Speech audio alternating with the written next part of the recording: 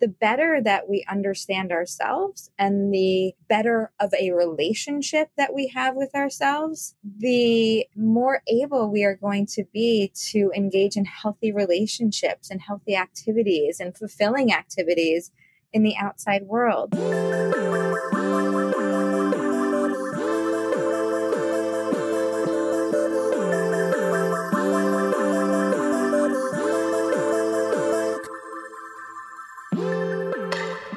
Hey everyone, Emily Abadi here. You are listening to another installment of Hurdle Moment from Hurdle. I am just going to address this right off the bat. My voice, it's been in better shape before. It's here. It's a little struggle city from a little extra socializing. I went down to Miami with my run club and being out and around people for the first time in a long time. Clearly, spending a year plus at home alone, I need to ease back into society, I think. This also reminds me of, I recorded with Ruth Zuckerman. She was one of the co-founders of Flywheel. And I was set to record with her, I believe it was a day after my final class as a spin instructor. This is a few years ago now. And when I left that class, which was super emotional and just super special, within like an hour, my voice was just gone. And I was frightened because I was so excited to record with Ruth. And I crowdsourced my Instagram followers for their best tips and tricks, which included elderberry gummies and sitting in a shower and chugging water and avoiding anything that could be dehydrating like alcohols or caffeine. And I didn't speak from, I want to say, noon one day through probably noon the following day, right before I was going to sit down with Ruth. And I spoke and we were fine. But it was super stressful. So I always think about that when my voice is in this current state. Anyway, let's talk about Hurdle Moment. Let's talk about what we're getting into here today. Today on the show, I am going to be chatting with Dr. Amanda Falk. She is the Chief of Clinical Services at The Dorm, which is a treatment community for young adults ages 18 to 35. They've got virtual treatment options as well as physical locations in both New York and Washington, D.C. We are going to be chatting about exactly what to look for when searching for a therapist. I know there are so many different options out there. We address what those are. We talk about what some of the letters at the end of someone's name might mean, how there are different types of therapy and how to figure out which one might be the right one for you. We talk about cost. I mean, we really cover it all. I've had some really special and interesting conversations on the show before about therapy and what it's been like for me and opening up about that. But I don't think I've ever dove into the nitty gritty like this with someone to really help someone who may have never gone to therapy before or someone who has done it and isn't exactly sure what other options may be out there differing from what they've already tested out. So I'm here to help you out. I'm here to give you the rundown and I'm here to give you the resources that you need to seek out help and take care of your mental health because it is just so important. Make sure you're following along with Hurdle over at Hurdle Podcast. I am over at Emily Abadi. And with that, let's get to it. Let's get to hurdling.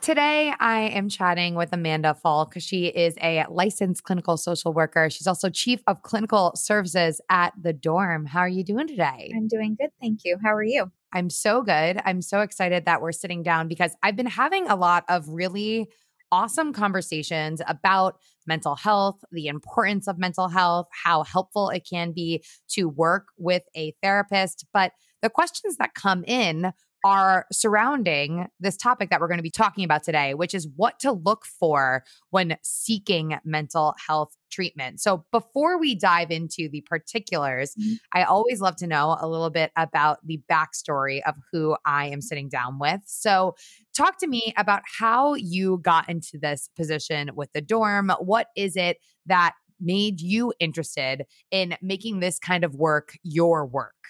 My story, I think, is similar to a lot of different helping professionals or mental health professionals. We get into the field because we want to help, because we enjoy helping others. And typically we enjoy helping others because maybe we've experienced some stuff in our histories where we have needed help, and there have been significant people in our lives who have helped and inspired us. Or maybe we've had a family member who's needed help, and through that process have been inspired to help others. For myself, growing up, being an adolescent is hard, and transitioning into young adulthood is hard. And I'm so grateful for the resources and the help that I had during that time period to navigate the roller coasters and the ups and downs. And that inspired me to work specifically with this age group of teenagers, of young adults, because I think it's only getting harder to be a young person these days. And it's important that they have safe, empathic, compassionate, understanding, helping professionals in their lives to get through the hard times. So for you, when you say that you were really grateful for the resources you had, what options did you dive into when you were growing up? Mm-hmm. Having people outside of your family system to talk to, so trusted adults, having people outside of your friend groups, just objective outside opinions and people to freely talk to was so important. You didn't have to censor yourself. You didn't have to, or I didn't have to censor myself. I didn't have to worry about what I said if it would hurt somebody's feelings. So having those individual therapists available, I think is important. Therapy isn't just for people who are in crisis.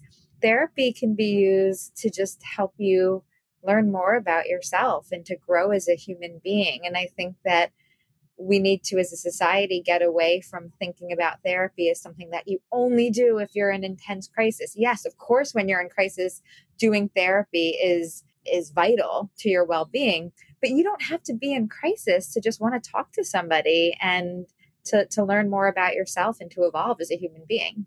Definitely not. So when you were younger, you sought out in-person therapy, yes? Yeah, I mean, we didn't have the world of Zoom and all of that back then. So that was the only option.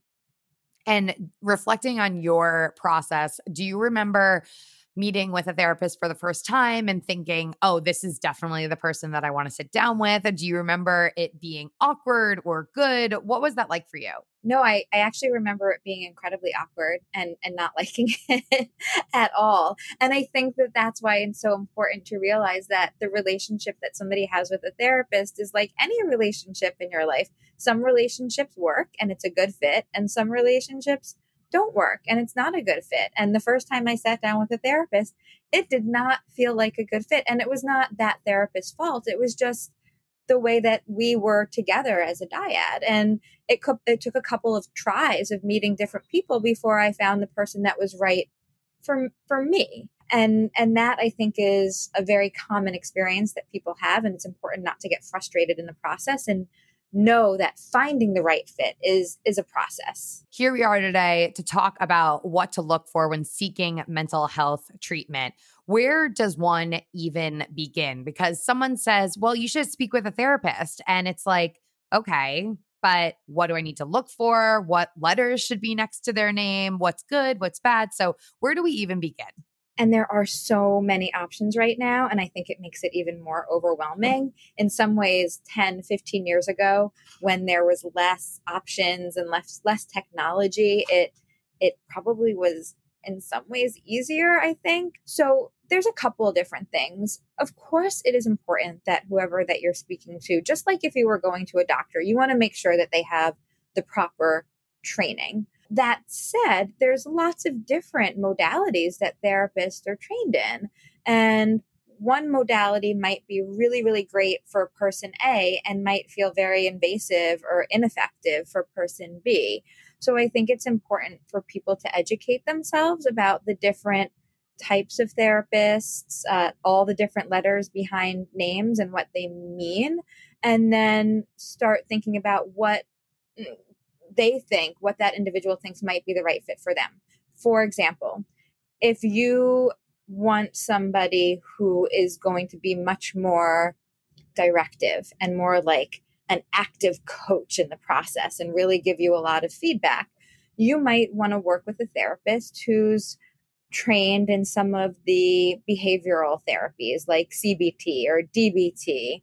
If you want somebody who is going to engage in more of talk therapy and maybe they're going to be doing a little bit more listening than talking themselves, you might want to look for somebody who's analytically trained, who's a psychotherapist.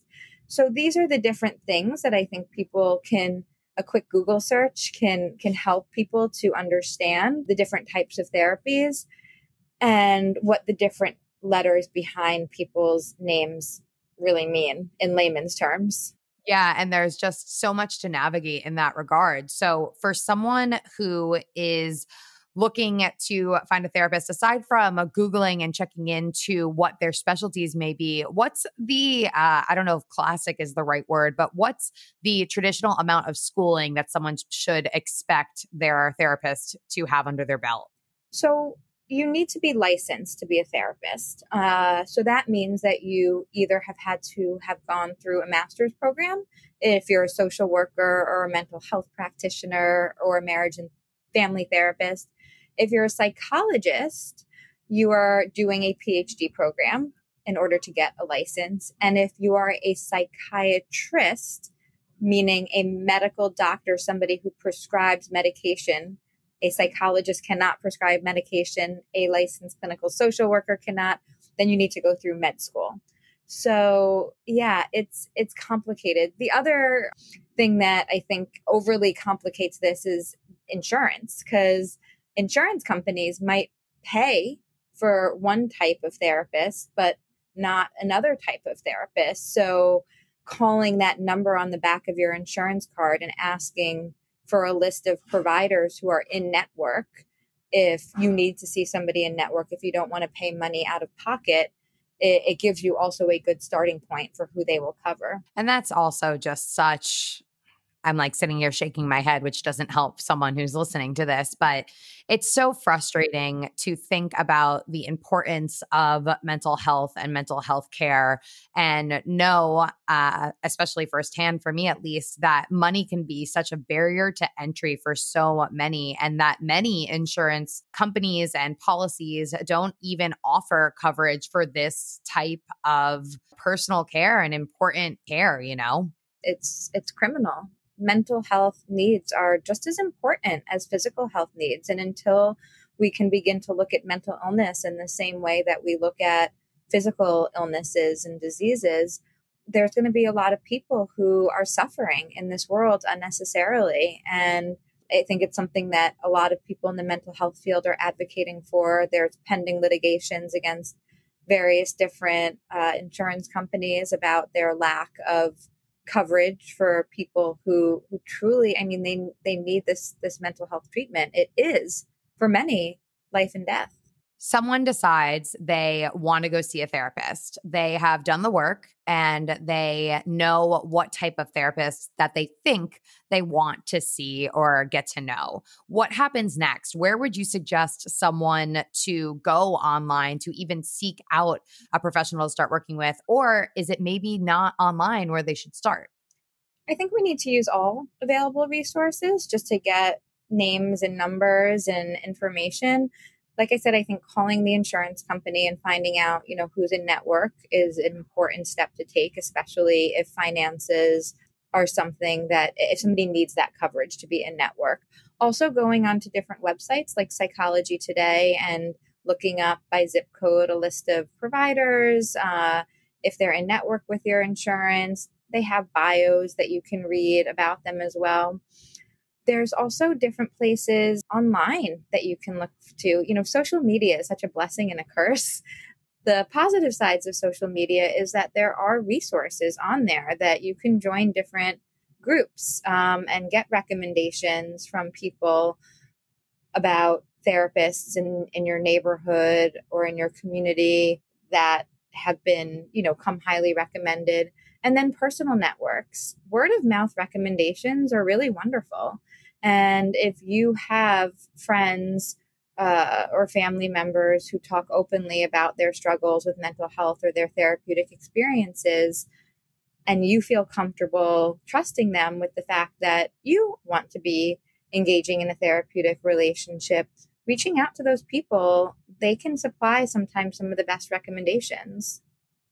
And that's how I first found the first therapist that I ever worked with, was putting out feelers to a bunch of women that I trusted and respected. And I felt, at least this way, that I knew someone I was friendly with had had a positive experience with this person. And it made me feel a little bit more comfortable to get into something that maybe otherwise wouldn't have felt necessarily the most comfortable. Not that, I mean, to your point earlier, talking about your first experience with therapy, like I think no matter how you slice or dice it, it would be a little abnormal if you walked into that room and you were like, man, this is the best I've ever felt, like right off the bat. Right. Yeah. Also too, though, what's great about if you feel comfortable asking friends or family members, even if you don't want to see the therapist that your friend is seeing because you feel like that would be a little weird and uncomfortable, you could still call that therapist and say, who would you recommend for me to see? Because they might have good recommendations. Because oftentimes, and we do this all the time, if we feel like a client isn't the right fit, or if there's a conflict of interest, maybe we're treating a family member, maybe I'm treating a friend, I'll say, this probably isn't right for me to take on, but call these 5 people. They're amazing. And that's a way to then get referrals to people who are potentially a good fit for you. So for someone who then goes into their first therapy session, talk to me a little bit about what they can expect there. I think it's going to be a little bit different depending on the therapist that you're seeing. Some therapists, you walk into their offices and it feels comfortable and almost like a living room setting with couches and coffee tables and very peaceful and zen.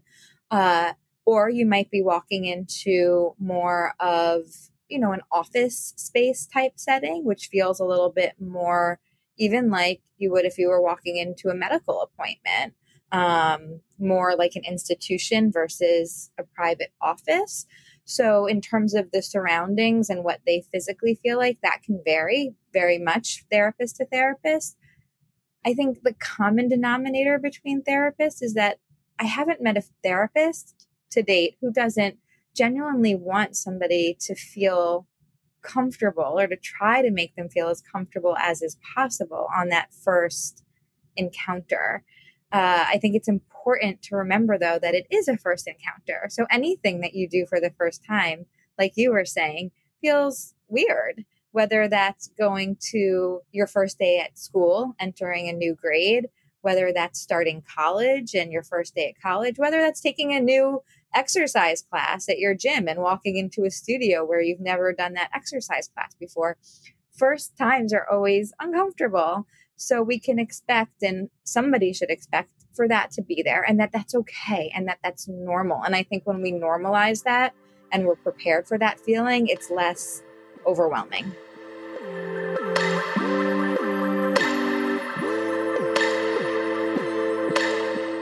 Taking a break from today's episode to talk to you about my sponsor at Tracksmith.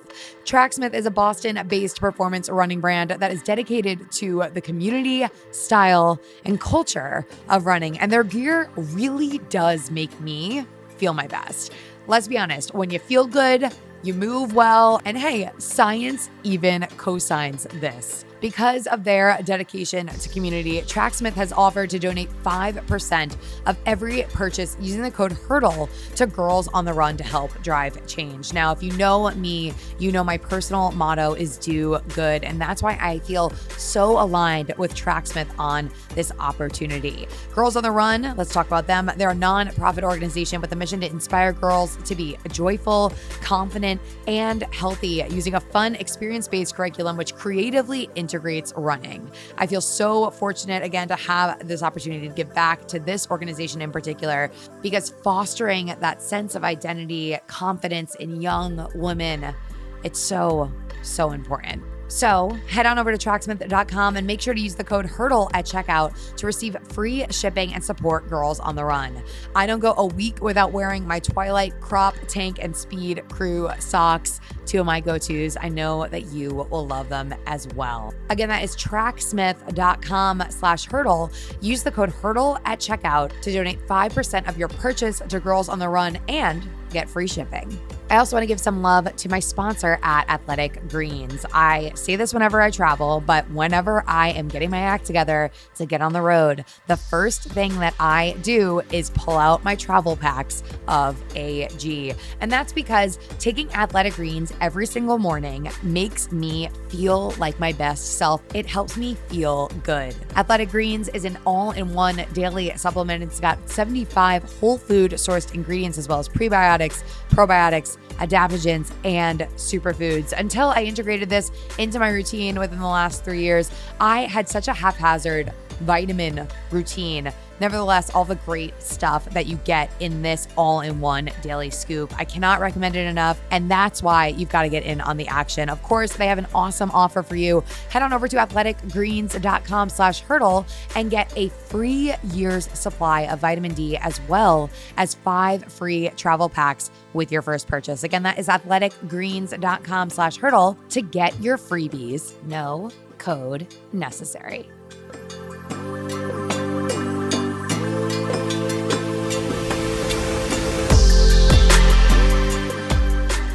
The next question I have is something in retrospect when I think about my therapy experience. My therapist told me that she used the lay on the couch method. And the first time I went in to speak with her and get to know her in that first session, we did not execute that. On the next time I showed up, again, let me just make this all about me.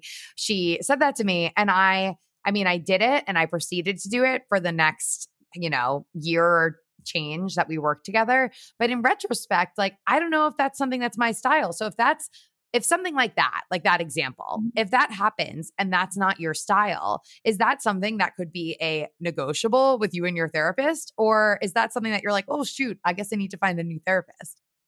As a therapist, I wish that I had a crystal ball and that I could be a mind reader. I am not. And it would make my job so much easier if I could read the mind of the person sitting across from me. I only know how they're feeling if they tell me how they're feeling. I can try to ask all the right questions, but I can't force somebody to tell me what is going on in their mind. And we, of course, want to know if you're feeling uncomfortable or if it doesn't feel like the right fit. And I think, of course, that's a negotiable. Everything is negotiable. It's a relationship like any other relationship. Now, might there be some things that are non-starters for both parties? Sure, that's a possibility. But you don't know what is and isn't unless you bring it up. So in the example that you gave, my dream, if I was your therapist, would be for you to say, hey, Amanda, I don't really feel comfortable lying down on the couch. I would rather sit up like we did that first session. That feels more natural to me and less intimidating. And I think I'll be able to engage better in this process if we do it that way. And then I would say, okay, tell me more about that. What makes you feel uncomfortable about lying down? And that is ripe material for exploration. And we, through exploring that together, could probably deepen our relationship, which would in turn lead to deeper work. I already feel like I'm sitting here and I'm in therapy because it's well, why do you want to look at me when you talk to me? When was the last time that you were not looking at someone and having a really important conversation? Right. But this is all relative to the conversation and the nature of the topic and finding that quote unquote Goldilocks fit to your perfect experience, so to speak. So something we haven't covered yet that could be really helpful. So we're talking a lot about in-person therapy, but as many of us have dabbled in over the last year, our options now go so much further beyond that. So let's dive into some of the things that someone should know if they're seeking out virtual therapy, whether that be via a Zoom or a video conversation, a phone conversation, or now rising in popularity, the text-based options as well. Right. And again, the beauty and the curse of technology is having all of these options, and recognizing that maybe not all of them are the best options. They might feel like the easier options or the more convenient options or the safer options, but sometimes what's more convenient and what feels safer isn't actually going to lead you to be doing the deeper work. So we have to look at that. We just went through clearly a unprecedented time where we had no choice in many instances but to engage in therapy on a virtual platform. And it was hard. It was an adjustment for many people. I think it was probably, quite honestly, the biggest adjustment for the therapists, because we're used to being able to base our assessments and our interventions and everything we do, not just on what people are saying from here up and not just the way that their face is appearing on a screen, but there's body language, there's micro communications, there's so many things that you can't pick up online. That said, in person, when people are wearing masks, there's also a lot that was hard for us to pick up on.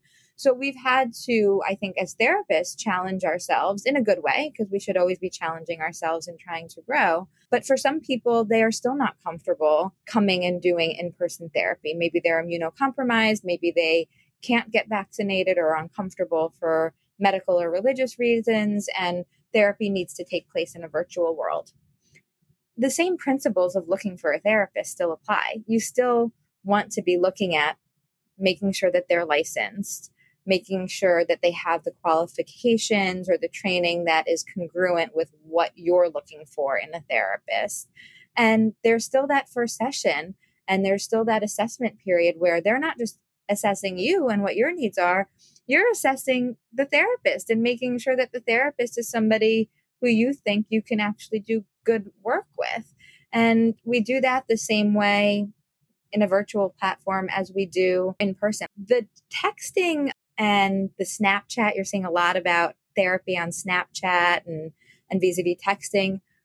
I wouldn't classify that as therapy. I think that it can provide an entree and a bridge into therapy, but texting or watching a Snapchat video of a therapist is more psychoeducation. It's not diagnostic. It's not assessment. It's not psychotherapy. And I think we just need to be careful of what we're using those sort of outlets for, and the benefits and where the benefits sort of cap off. I think for me, I recently did a trial of Talkspace, and I could see where some of the benefits could be for sure. I do think that I learned so much about myself in my first go about with therapy, which was in person, and understanding the real kinds of conversations and work that gets done in that setting. It just didn't compare at all, the two different experiences. That's not to say that someone else could use Talkspace and find it to be the best thing for them, but to each their own. And just like you need to do your research and perhaps try out different therapists in real life, you can also have to do that when it comes to the platform that you choose to seek out your assistance with. Absolutely. And the thing is, for some people, the thought of engaging in a conventional therapeutic relationship, it's too much. It's not something that they're ready for, especially our younger population. I've noticed, like teenagers and some young adults. And Snapchat or Talkspace or texting, whatever it is a means to an end. They start there, start to get more comfortable with the idea of talking to somebody or listening to somebody.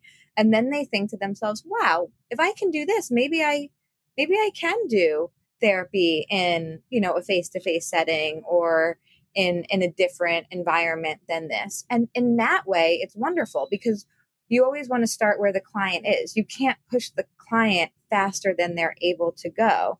And if that's where they're at, that's where they're at, and that's okay. Yeah. And I mean, not to also discredit that, I'm just talking about the conventional side of Talkspace, which would be text opportunities and text communication. I know the app does offer more one-on-one and phone consultations and whatnot, but I'm just talking about that app in the text only Right. sense. So for someone now, they've tried this, they ask the ever lovely question, which is, how long should I be in therapy? Like, and you said this so well before, you don't need to be in crisis to be in therapy. But for someone that is newer to therapy, they've been going for a little while, is there a way to know maybe, okay, you've done this, you could be good for now. Should you move on? Should you just keep going? Like, is there a right or a wrong way?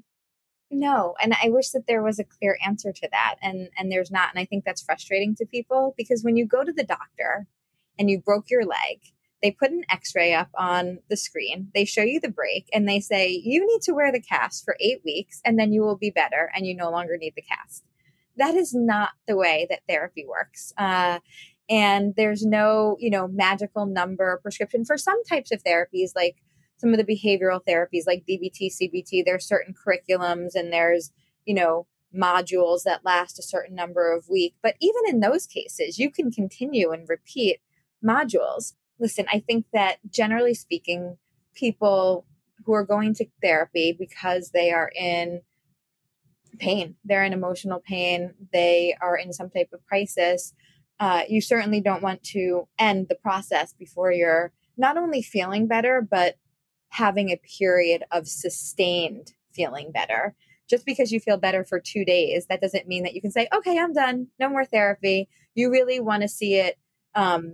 You want to see those gains maintained over a period of time because life will always throw curveballs. And it's nice to have that support when the curveballs are being thrown at you. That said, I am a therapist. Clearly, I love therapy. Clearly, I think therapy works. That's why I do this.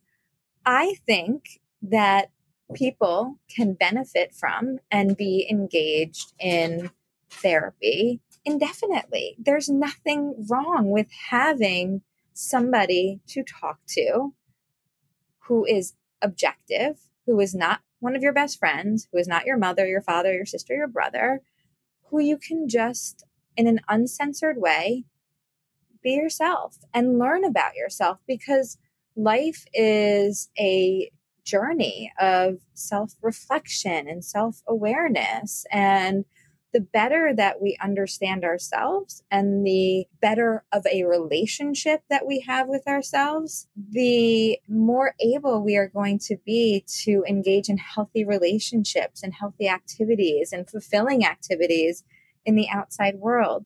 I don't think there needs to be an end date to it. I think you do it if you're getting something out of it and you're working and you can play around with different things. Like maybe you do talk therapy with a therapist for a couple of years and you feel like you've sort of reached the max benefit that you can with that person. And then you want to try maybe engaging in a group, like a group therapeutic process, because that's a whole different experience. But this idea that, therapy has a start point and an end point is to me kind of silly, because you're always looking to personally grow and be more self-aware. And I like what you said about as long as you really feel like you're getting something out of it. I mean, I think that you may not realize always what you're getting out of it. However, I felt personally that I got to a point with the last therapist that I worked with that I was just showing up every week and we weren't getting anywhere. There wasn't much new. I mean, it was over COVID. We were kind of just living this Groundhog's Day lifestyle. And I chose, after trying to pursue that further from pre-COVID through COVID for a few months, I was like, you know what? At this point, I'm going to hold off until I feel like it's the right time to go back to therapy. Now, when I return to therapy, something that I'm really excited to do is seek out a behavioral therapist, someone that is going to challenge me a little bit more, that's going to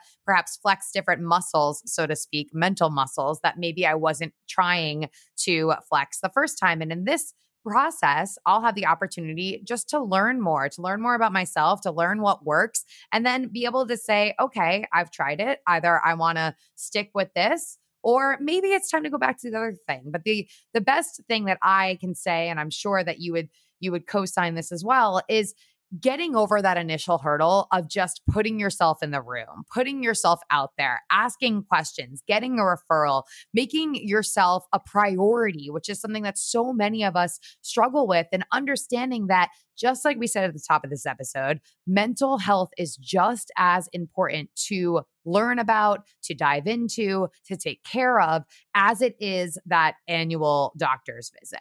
Absolutely. And also, mental health and physical health are connected. So when we take care of ourselves mentally, we are going to feel better physically too. And I think that not enough people stress that. And our medical doctors don't necessarily stress that as much. One quick thing too that I have to say is that there are going to be times in the therapeutic process where things feel icky, or it feels like you're maybe not progressing in the way that you want to or that you should.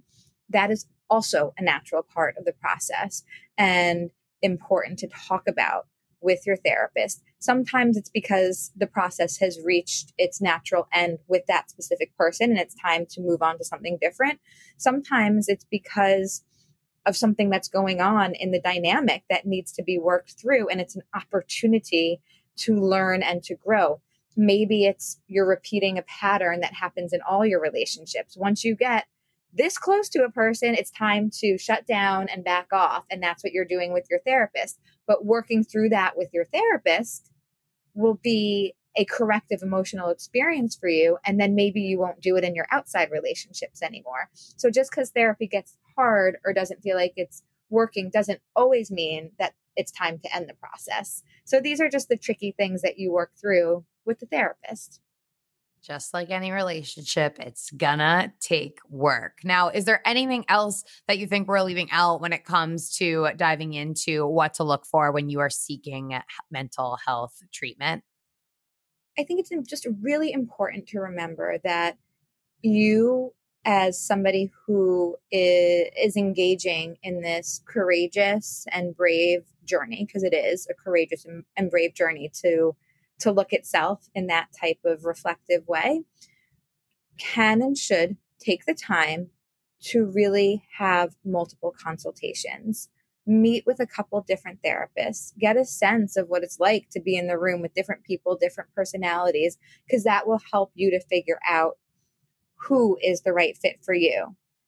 Now, you don't need to meet with 20 people because that might just be avoidance and your way of avoiding actually starting the process.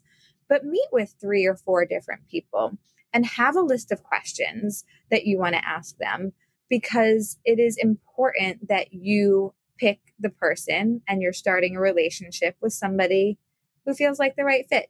Just like with friendships, just like with romantic interest, you don't just dive in. You actually ask questions and get to know them before you start the process. And I know earlier we did double tap on looking into your insurance to see if someone is in network. But if someone is going at this out of pocket, and I'm talking about like a traditional consultation, I know this pricing can vary greatly depending on your geographic location and what you're looking for. But is there anything of any sort that we can give someone for a benchmark of what this range could be?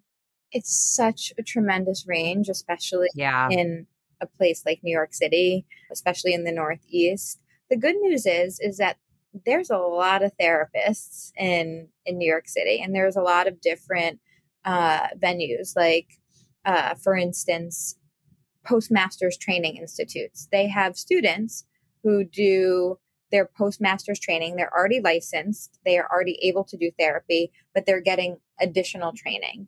You can often see one of them for free, and you're basically seeing 3 therapists for the price of one, because, or for the 0 price, because the student is being supervised so heavily by some of the best in the field.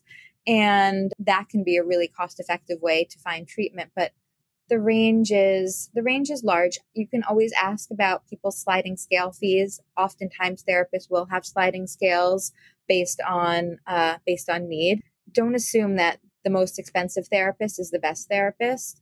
And also don't assume that the person who has 30 years of experience is better than the person with 5 years of experience. because that's not necessarily the case. It's important to meet different people. It's important to meet different people. So many helpful takeaways in this episode. I wish that I had this episode before I started looking for therapy. Talk to us again. How do we keep up with you? How do we follow along with you in the dorm? Give us all the details. Absolutely.